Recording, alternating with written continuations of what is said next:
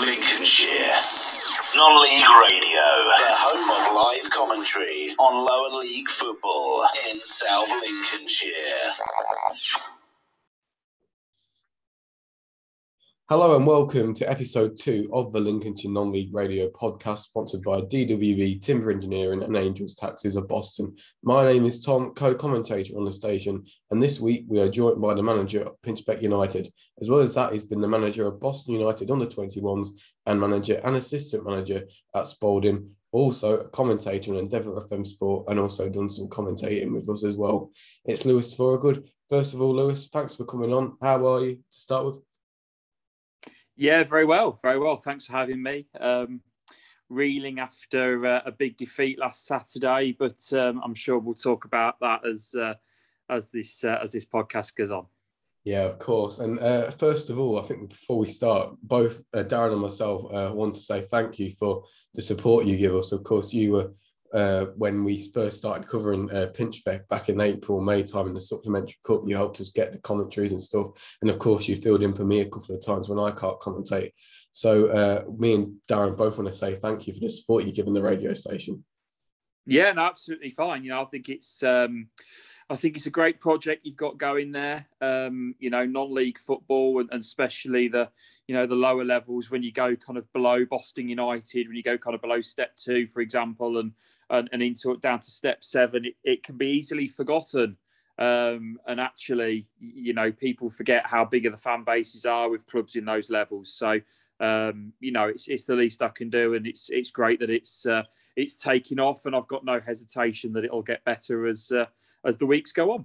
Yeah, as I said, me and Darren both really appreciate your help. So in this podcast, we'll be speaking about Lewis's thoughts on Pinchbeck's season so far and other stuff about Pinchbeck in general. Then we'll be going back to how Lewis got into football, his other roles in management and stuff, and also some other football things in general. So as I said, we will start with Pinchbeck.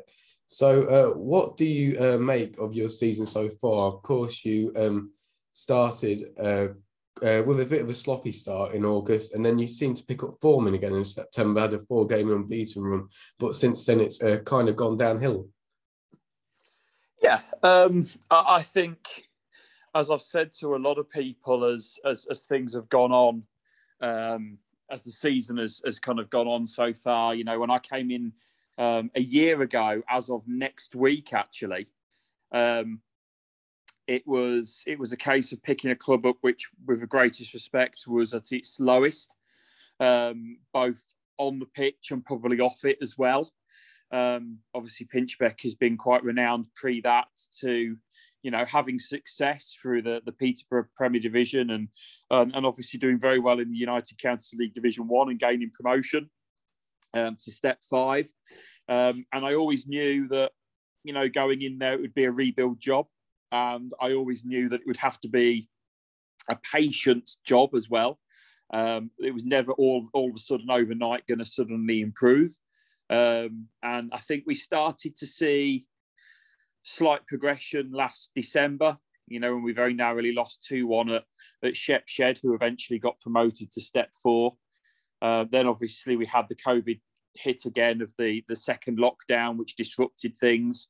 And, as I said to yourself and Darren, when we had the Supplementary Cup, it was all about ensuring that we can get a base of players that we can start to get to gel and use it as an extended pre-season. So, going into the season, you're absolutely right, Tom. It's all right playing pre-season friendlies, but playing those competitive league and cup fixtures, we looked like a team that could be hard to beat, but we weren't scoring enough. That was our downfall in August, and we obviously picked up the early draw against Sleaford, and then we had a couple of defeats on the bounce, and then it kind of clicked. We beat Selston, we drew at Holbeach, and we probably should have won. We beat Newark, we drew at Heather St John's, and we gained real momentum. But unfortunately, we slipped up in a good old-fashioned cup tie banana skin against Graham Street Prims in the Vars. And, then we've come up against two good sides in Melton and obviously Long Eaton on Saturday. And, it's important now that as we continue to grow and develop as a club and as a team, we will get good days, we will get bad days. But, I've said from the outset to everybody, it's about establishing ourselves as a respected and looked at and known Step 5 club. So as you was talking about the supplementary club, me and Darren have both said on air and off air that you've come a long way since then. Of course, a long way since when you took over back about a year ago. And I think you deserve a lot of credit, and I think Pinchbeck do as well, because as you said, the club weren't in the best place when you came in, but you kind of got your own players now. You've built a good squad, and as you say, the fixtures in April and May, even though some of the performances weren't great, you soon started to click. And of course, the point against Sleaford probably helped, and then beating Selston and Newark quite dominantly, and then getting a decent draw at Heather St John's. I mean, surely those three good results will help you progress in the season.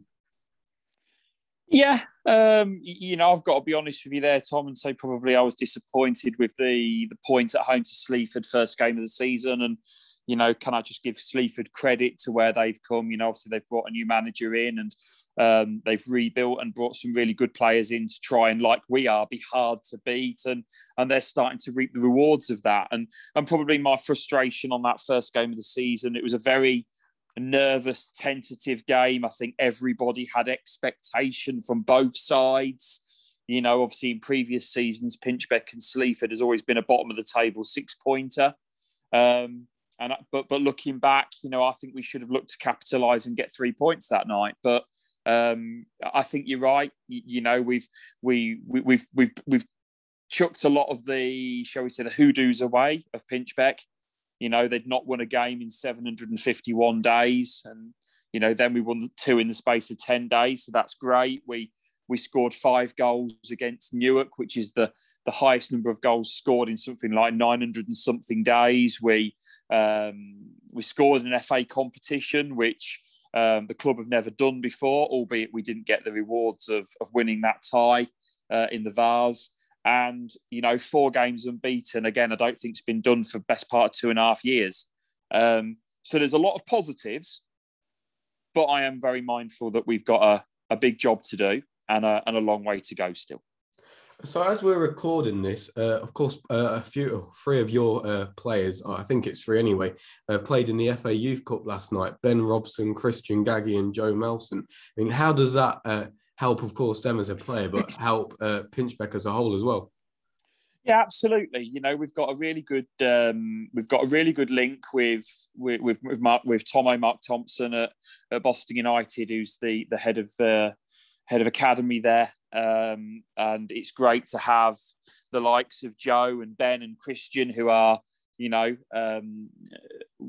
not only doing very well in the respective youth team at Boston, but also it's a great grounding for them to get in and play senior men's football. And we've also got Finn Armand, who's now obviously part of Boston United's first team, and also Ben Johnson, who's a 3rd-year under-19 player. So we're very lucky to have those players at our disposal.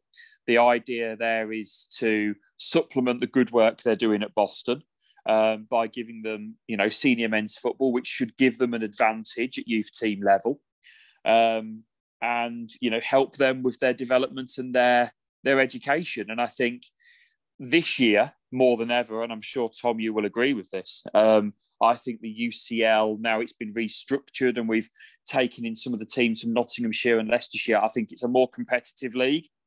I think everybody can take points off each other.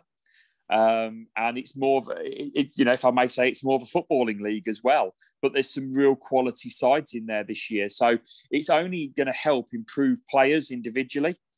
It makes clubs take stock and look to improve as well. Otherwise, you're going to very quickly fall behind. But I'm really impressed with those 3 lads' progress.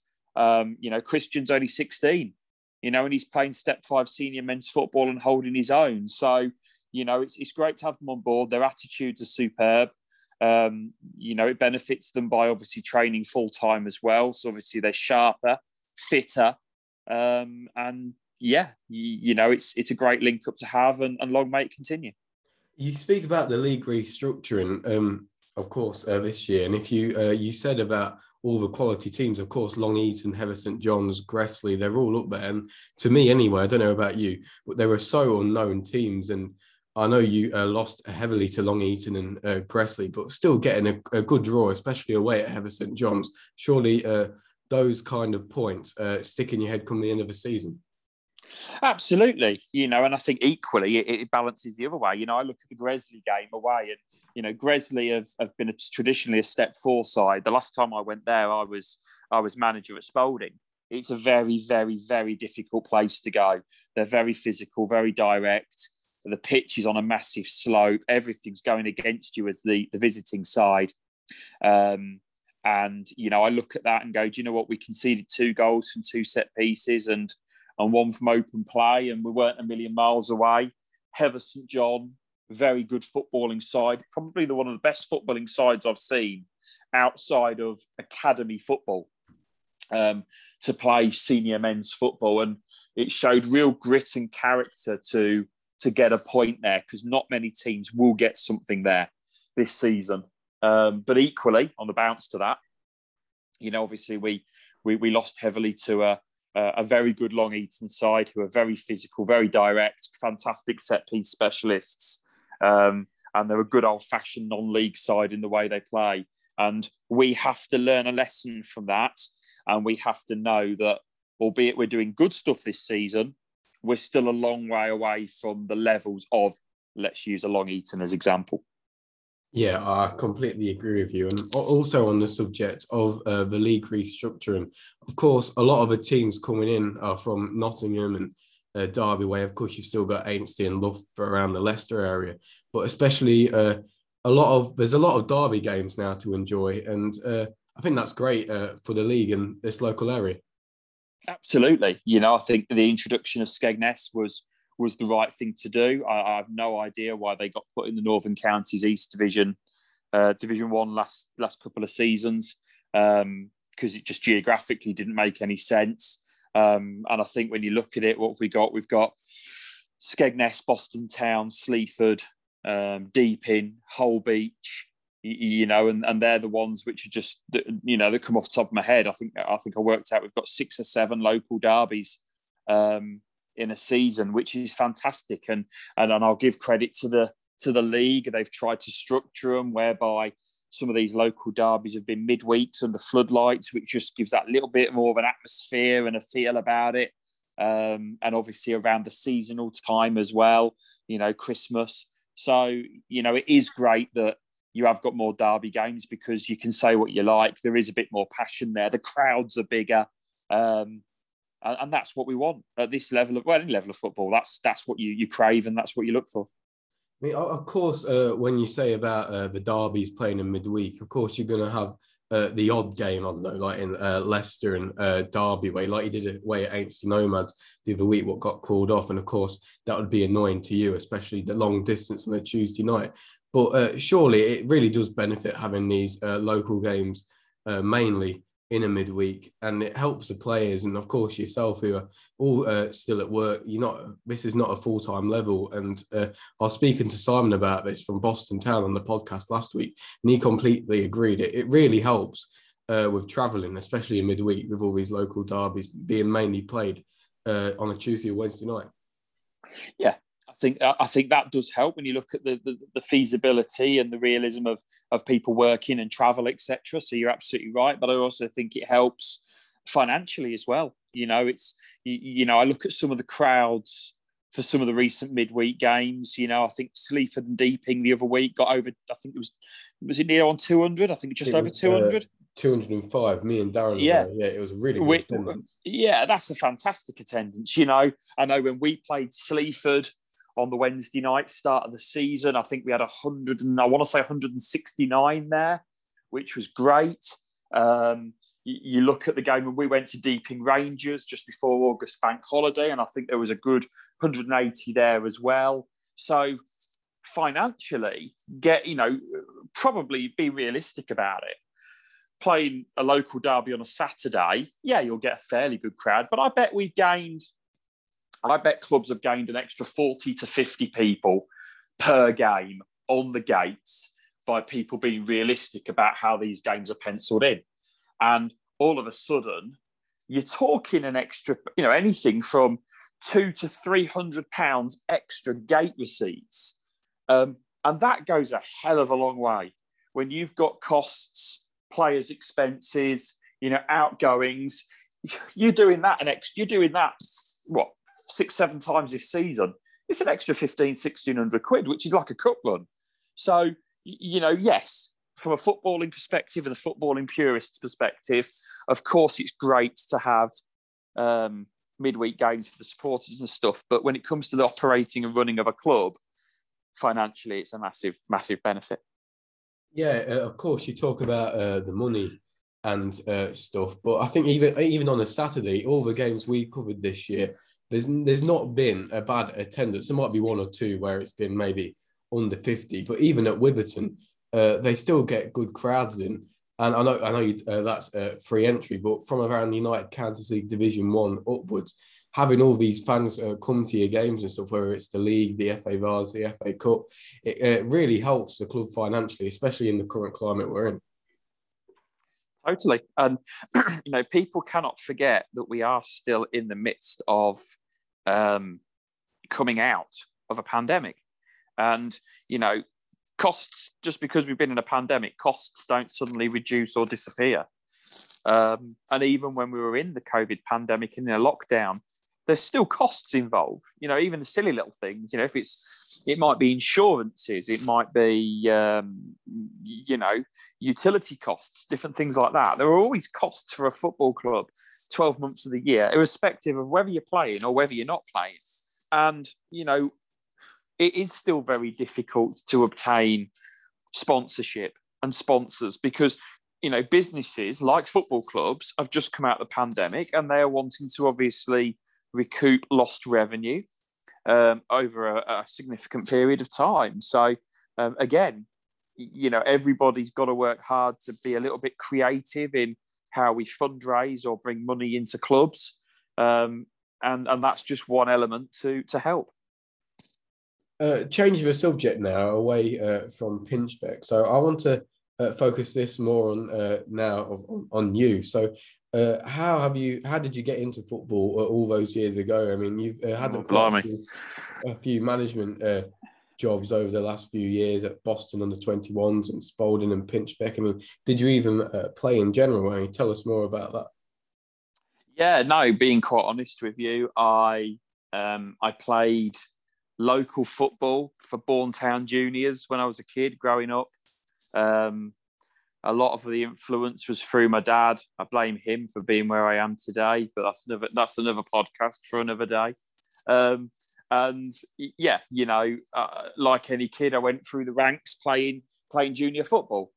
I'll be honest and say I never really made it to the dizzy heights of any significant level of football as I grew up. And I was very, very lucky when I was growing up. I was a massive, as everybody knows who knows me, especially around the Boston part, I was a massive Boston United supporter, lived and breathed Boston United 7 days a week. Went to watch my first game in 1992 in the GM Vauxhall Conference at York Street against Merthyr Tydfil.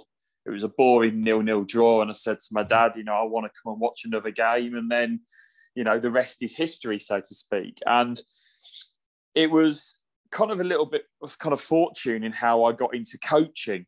My dad started to become more and more involved in football in the Boston area and became a part of what was called Boston Young Pilgrims at the time, who played in the Mid-Links League. And they were like an unofficial feeder junior club of Boston United before the days of academies, centre of excellences and youth teams. And when Boston United got promoted to the Football League, that was the opportunity to then start up the Centre of Excellence.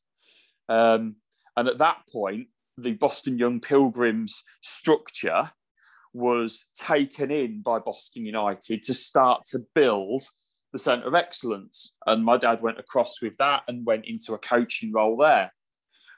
And I used to go along with him. I used to go and watch these Centre of Excellence matches with the younger age groups. And I kind of liked the fact that the coaching side of it was rewarding, especially for the youngsters. But you were going and playing the likes of Lincoln City and Nottingham Forest and, you know, going to really good training grounds. And I just liked it. And I'll be honest, that kind of took my attention more than playing did. And I was really, really lucky. I got a break when I was 18, 19 at the Centre of Excellence to come in as an assistant coach and learn the ropes. And the head of youth at the time were Neil Richardson and Darryl Pugh. And they put me on a little trial, and I had to put on some sessions and prove myself. And I just got my level 1 qualification, so I was very raw and very new. But they said, you know what, if you're prepared to learn and if you're prepared to be patient, we'll give you a shot as an assistant at the Centre of Excellence. And it kind of just, that was it. That was my start of coaching. I shadowed my dad. He was a head coach of a number of age groups through the Centre of Excellence, from under 8s all the way through to under 14s, 15s. And it kind of just built from there. And then obviously when Neil and Darryl moved on, Steve Welsh came in. And many Lincolnshire football supporters will know Steve through local football, through Boston United and beyond. And he was my mentor. Him and I worked as years went on, and Boston United went through their troublesome times, which are, you know, of obviously the CVA and being demoted through leagues.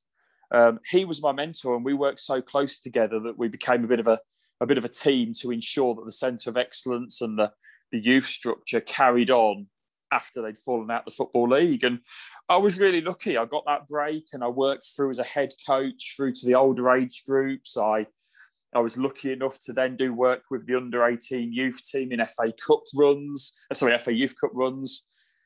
And then when Dennis Green was manager, I got my break to... I was aware that they wanted to set up an under-21 development side, and I put my application in to the manager, who was Dennis Green at the time, and he said, you know what? You know the club inside out. You live and breathe this club. I'm going to give you a shot. And that was it. That got me really kind of to the next level of coaching, when I was not only able to blood and nurture the youth team players between that and Boston United's first team, but I was also really lucky to be able to work with players who would drop down into the under-21s, the likes of Carl Pierre Gianni and players like that. And I was just so lucky. And, you know, we won that development league. The first year, we absolutely cleaned it up, and we progressed 2 or 3 players into the first team, which was the idea of it.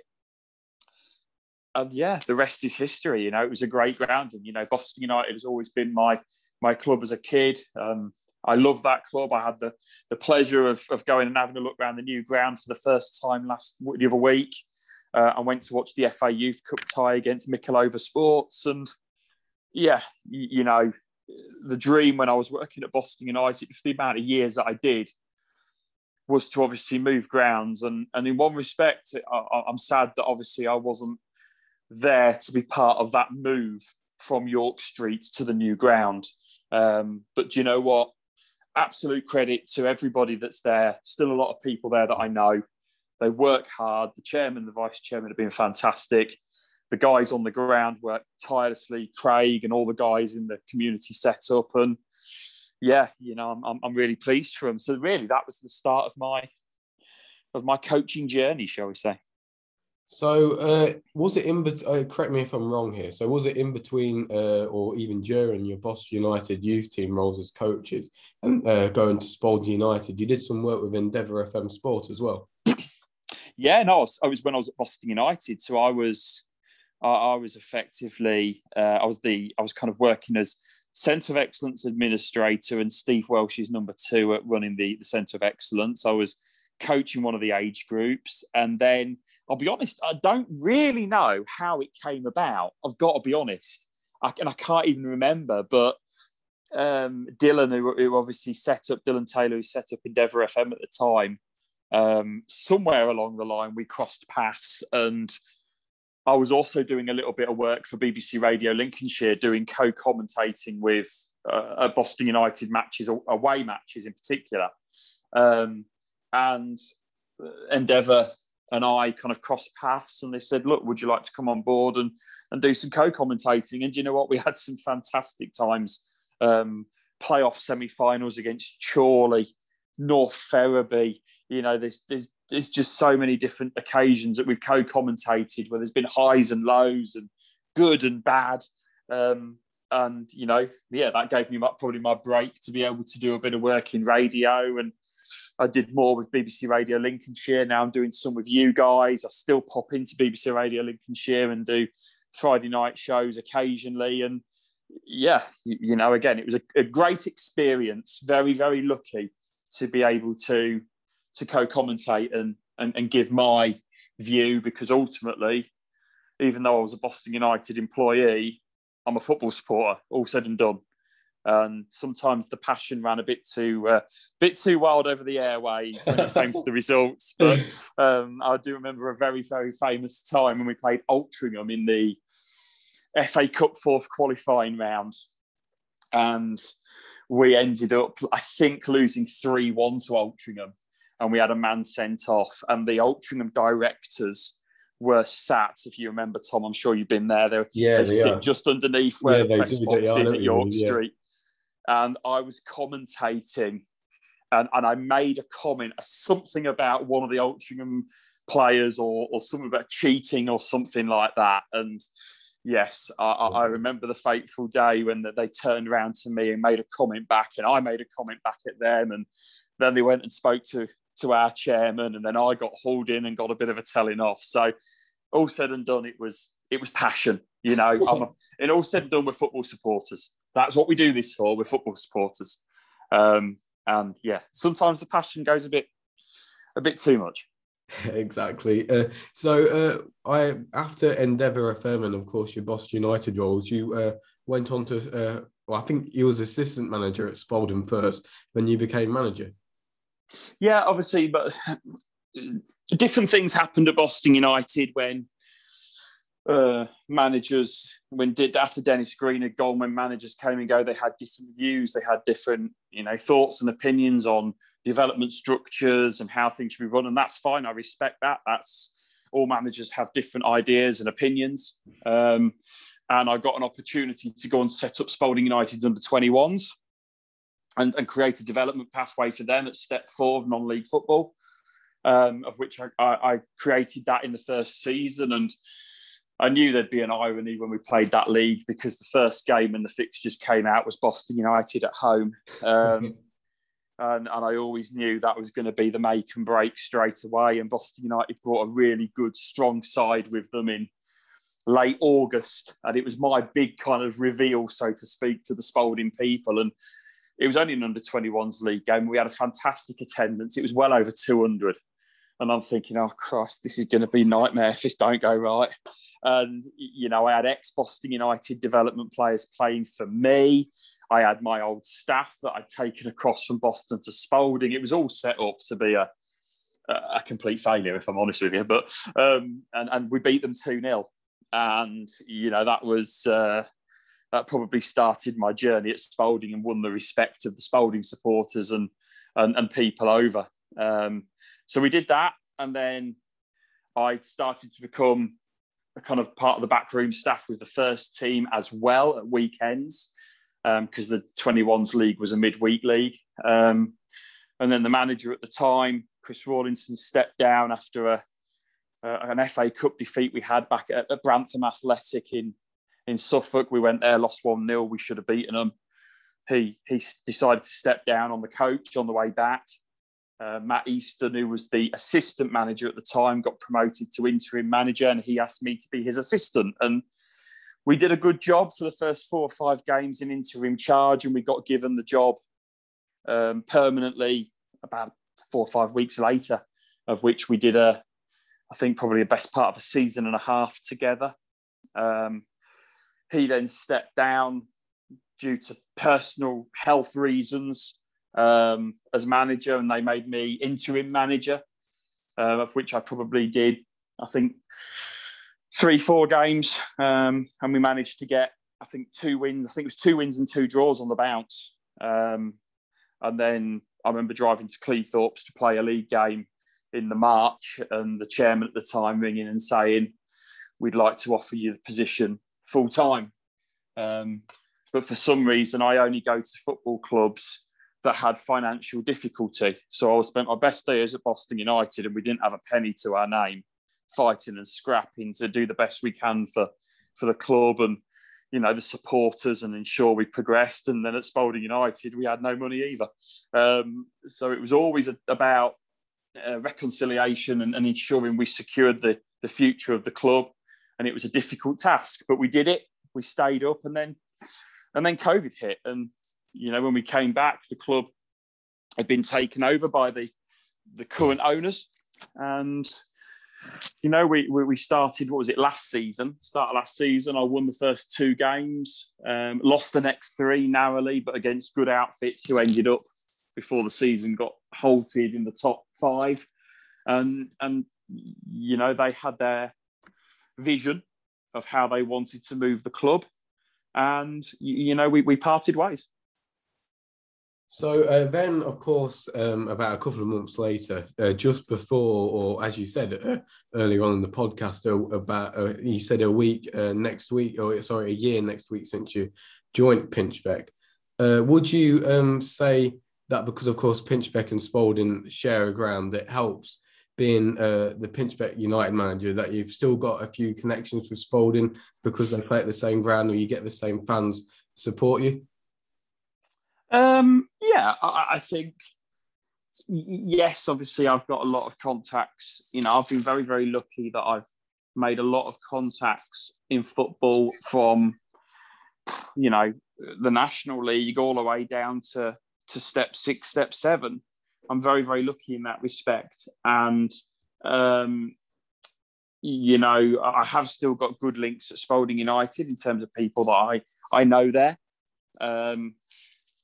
I'd love to see more Spalding supporters come and support Pinchbeck when Spalding are away, if they're not wanting to go and travel to watch Spalding because of distance or whatever. It'd be great to maybe adopt some of those supporters, because ultimately, you know, we're not here to challenge Spalding United. You know, we're a league below, but, you know, we are a fellow South Holland club, no different to as Boston Town and Boston United are in the town. And, you know, it'd be lovely to see some more Spalding supporters come out and enjoy, as they do at Spalding, you know, good non-league football. So we do, you know, I have, shall we say, adopted some that have come across with me, or keep an active eye on both clubs. But I'd love to build that relationship with the supporters further, so they can enjoy, well, effectively, a game of football every Saturday if they don't want to travel throughout the whole season. So with Boston, Spalding, and Pinchbeck, out of all those clubs, where was your best moment in football, or so far in your career? Oh wow! Well, there's a question. Any particular games stick out or anything? Yeah, I think for me, I think there's different little milestones as you go along. I think as a very young manager, you know, when I was under 21 manager at Boston, I was only in my mid 20, I think it was 26, 27 probably, no older than that, to win the development, under 21 development league at Boston United, who are my childhood club, and to be able to give something back to the club of that sort of level where I was progressing players and doing a bit as well. I think that was I was really proud of that, because I'm still very, you know, all managers in football have a lot to learn. I'm 36. I don't know it all. I've still got a lot to learn. And, you know, that's just how football develops. But I think that was a big moment for me, winning it at home at York Street. Not a bad crowd turned out for it as well. It was great. I think when we played Burnley in the FA Youth Cup, fourth round proper, we got we're going back to when I took the 21s on. We went to Burton Albion, and we shouldn't have won there, and we won 2-1. And this was in the time when the likes of Charlie Sanders were in Boston United's youth team. And then we drew Burnley at home, who were the FA Youth Cup semi-finalists the year before. And, you know, BBC Radio Lincolnshire were there. the press were there. We got done 7-0. We were going to get done 7-0. They were a superb outfit. They had England under 18 and under 19 internationals in their team. It was a great moment, though. It was a great moment to see that the academy and the centre of excellence at Boston had progressed to that level.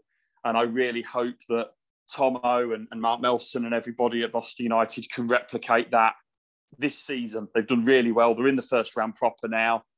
Bit of a look at the draw and a bit of momentum, and they can go and do something similar, and I hope they do. I think beating Boston United's under 21s when I was just starting at Spalding was a good moment, because I wanted to prove that I was better than maybe some had given me credit for in terms of managerial perspective at Boston at the time. And then I think I was really proud when I got made manager at Spalding. Step 4, I was still in my early 30s, youngest manager at that level. It's a big responsibility. And, I think I can only look back and be proud about what I achieved and how I achieved it. I kept that club in that league. We kept them in business as a collective group of volunteers. That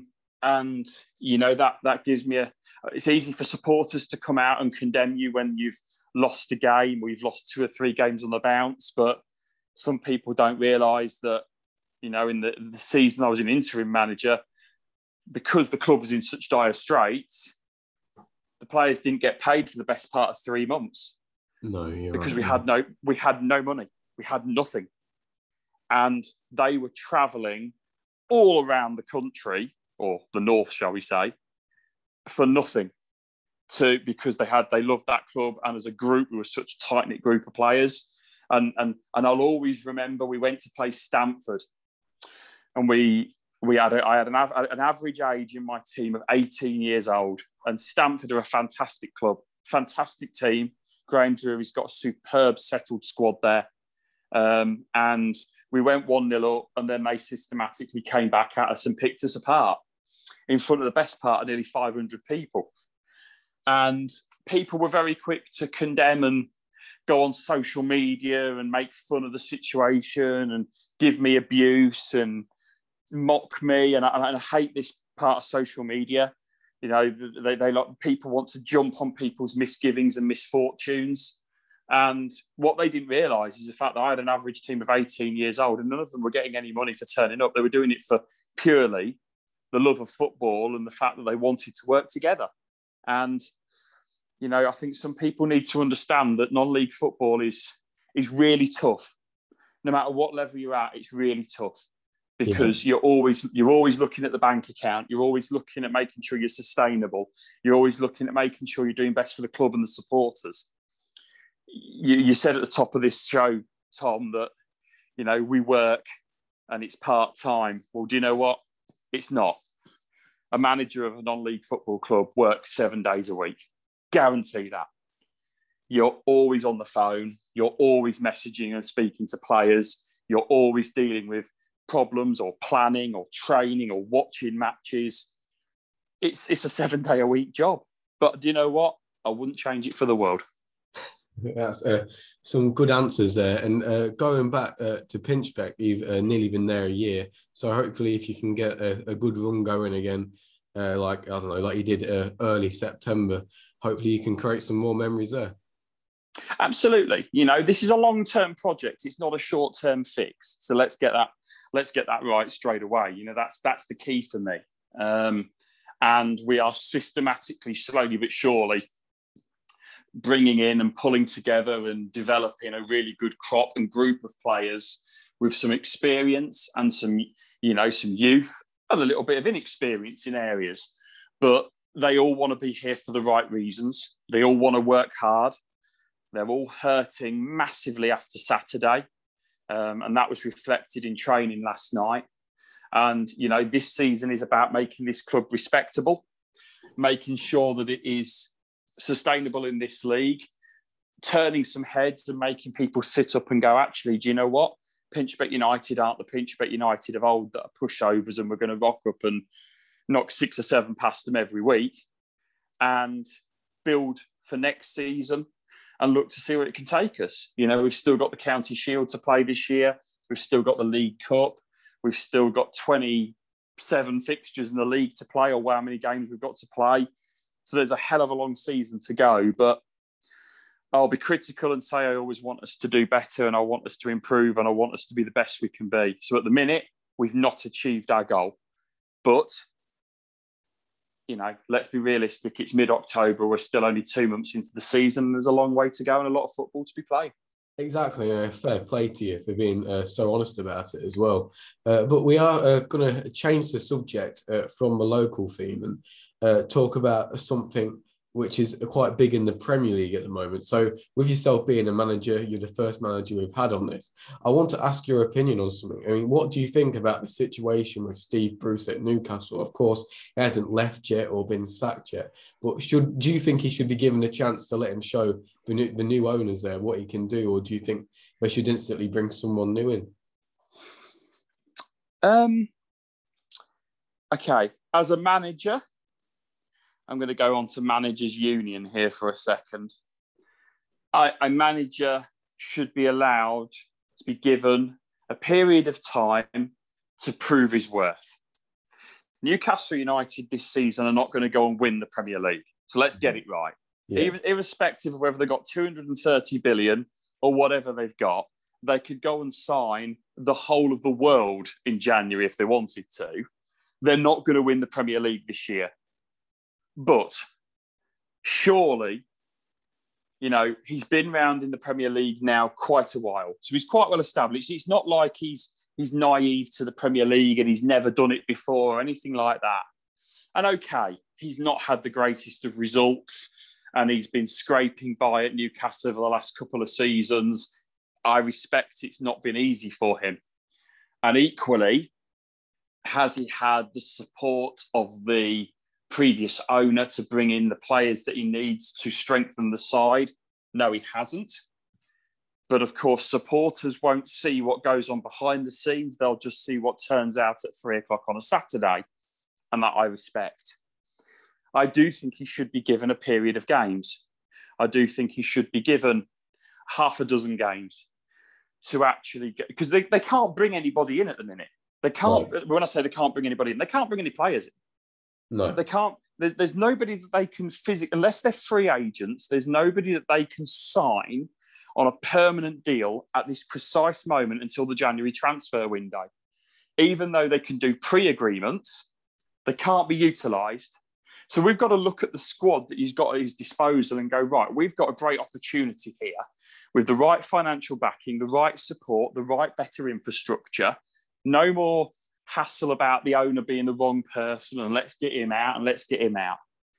Give him half a dozen games. If he doesn't show any improvement, and if that squad of players do not show any improvement, now they have got somebody who's a billionaire there, then respectfully, that's it. You've been given enough rope to hang yourself. Yeah. It's tough. Do I think he'll take charge on Sunday? I think he probably will, actually, truth be told.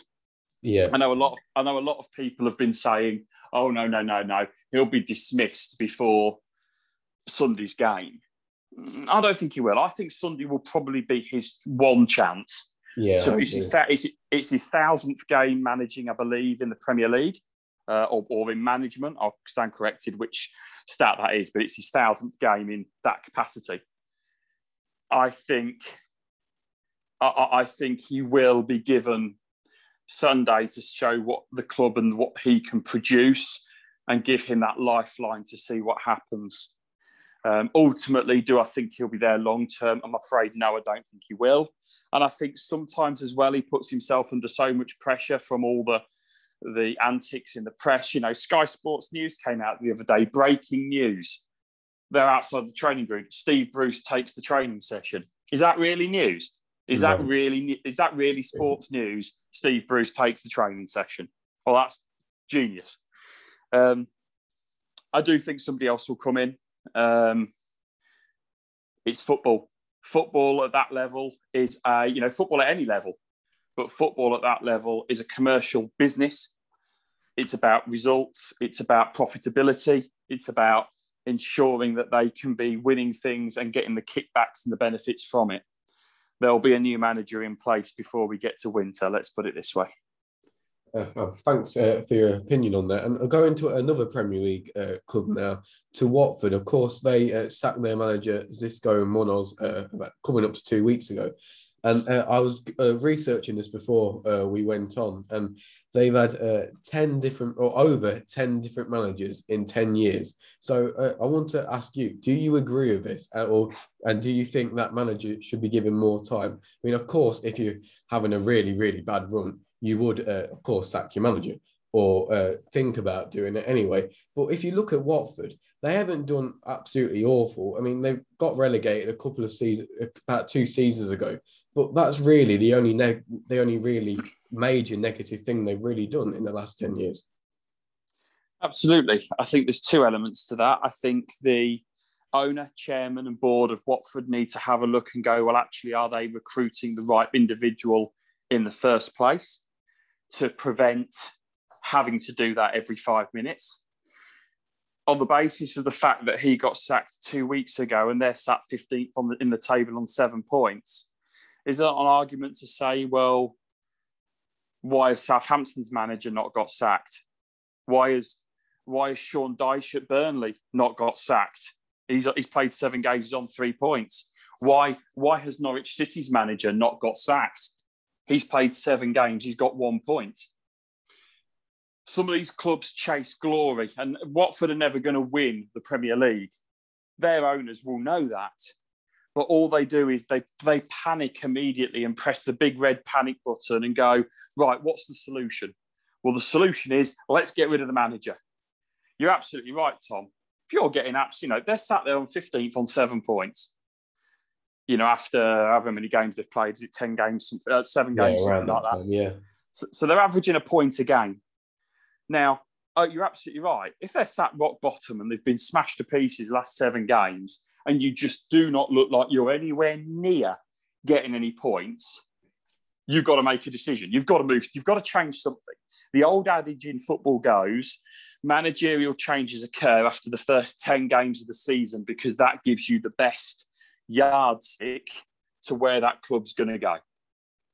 For some reason this year, whether it's because of COVID and they want to try and ensure that they accrue better income through supporters turning up, etc., shirt sales, whatever it be, they're pressing the panic button earlier. 7 games he got sacked. Now, don't get me wrong, Claudio Ranieri, superb appointment.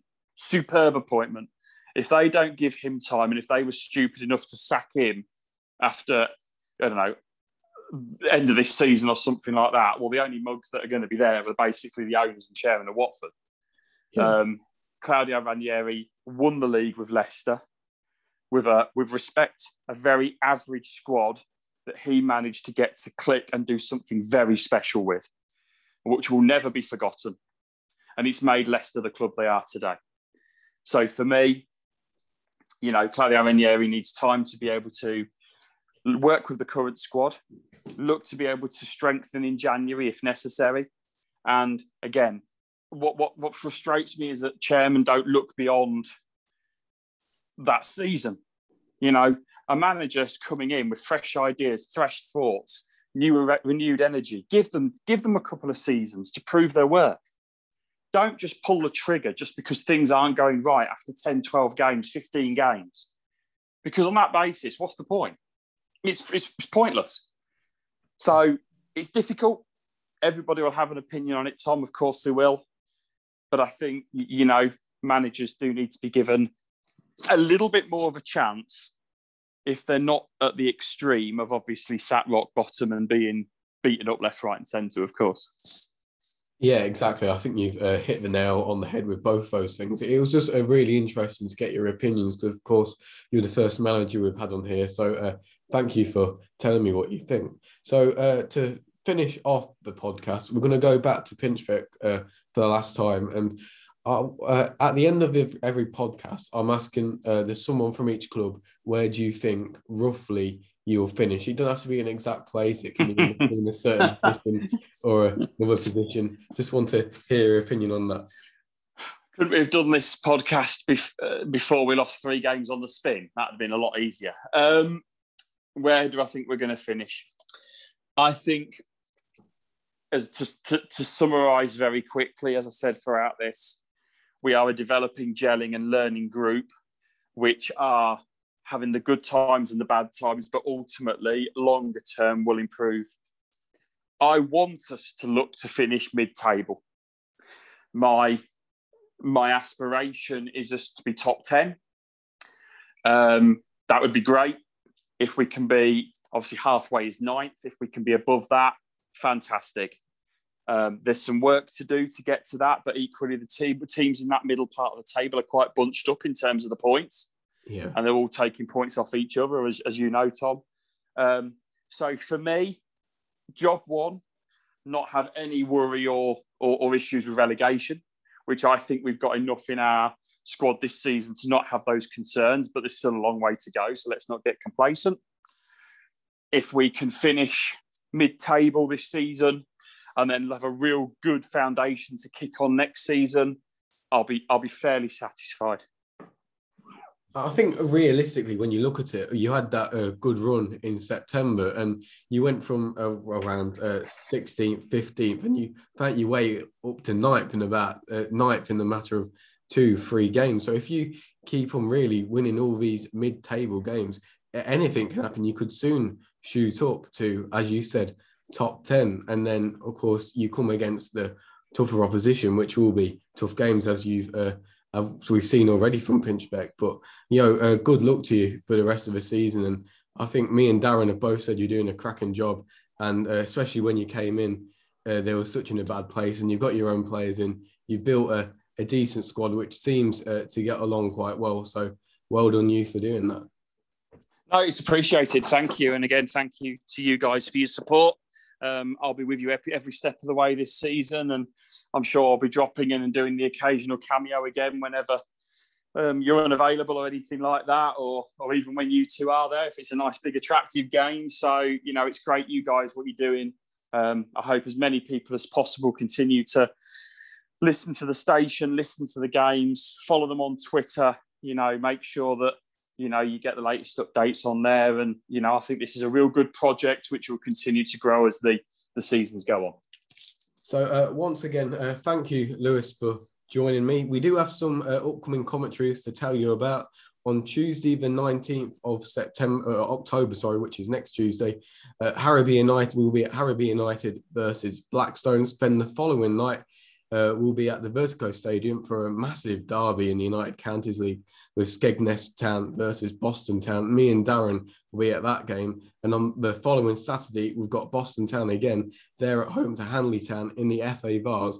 And Darren has left me in charge of that game as he is away that weekend. So I've recruited my dad to come and help me do some co-commentating with me. So that should be a really fun one. So thanks again, Lewis, for joining me tonight, and thank you to everyone for listening. Thanks to our sponsors, DWV Timber Engineering and Angels Taxes, for all the support you give us. But once again, thanks to Lewis for joining me. Thanks for you guys for listening, and I'll see you next week. Goodbye.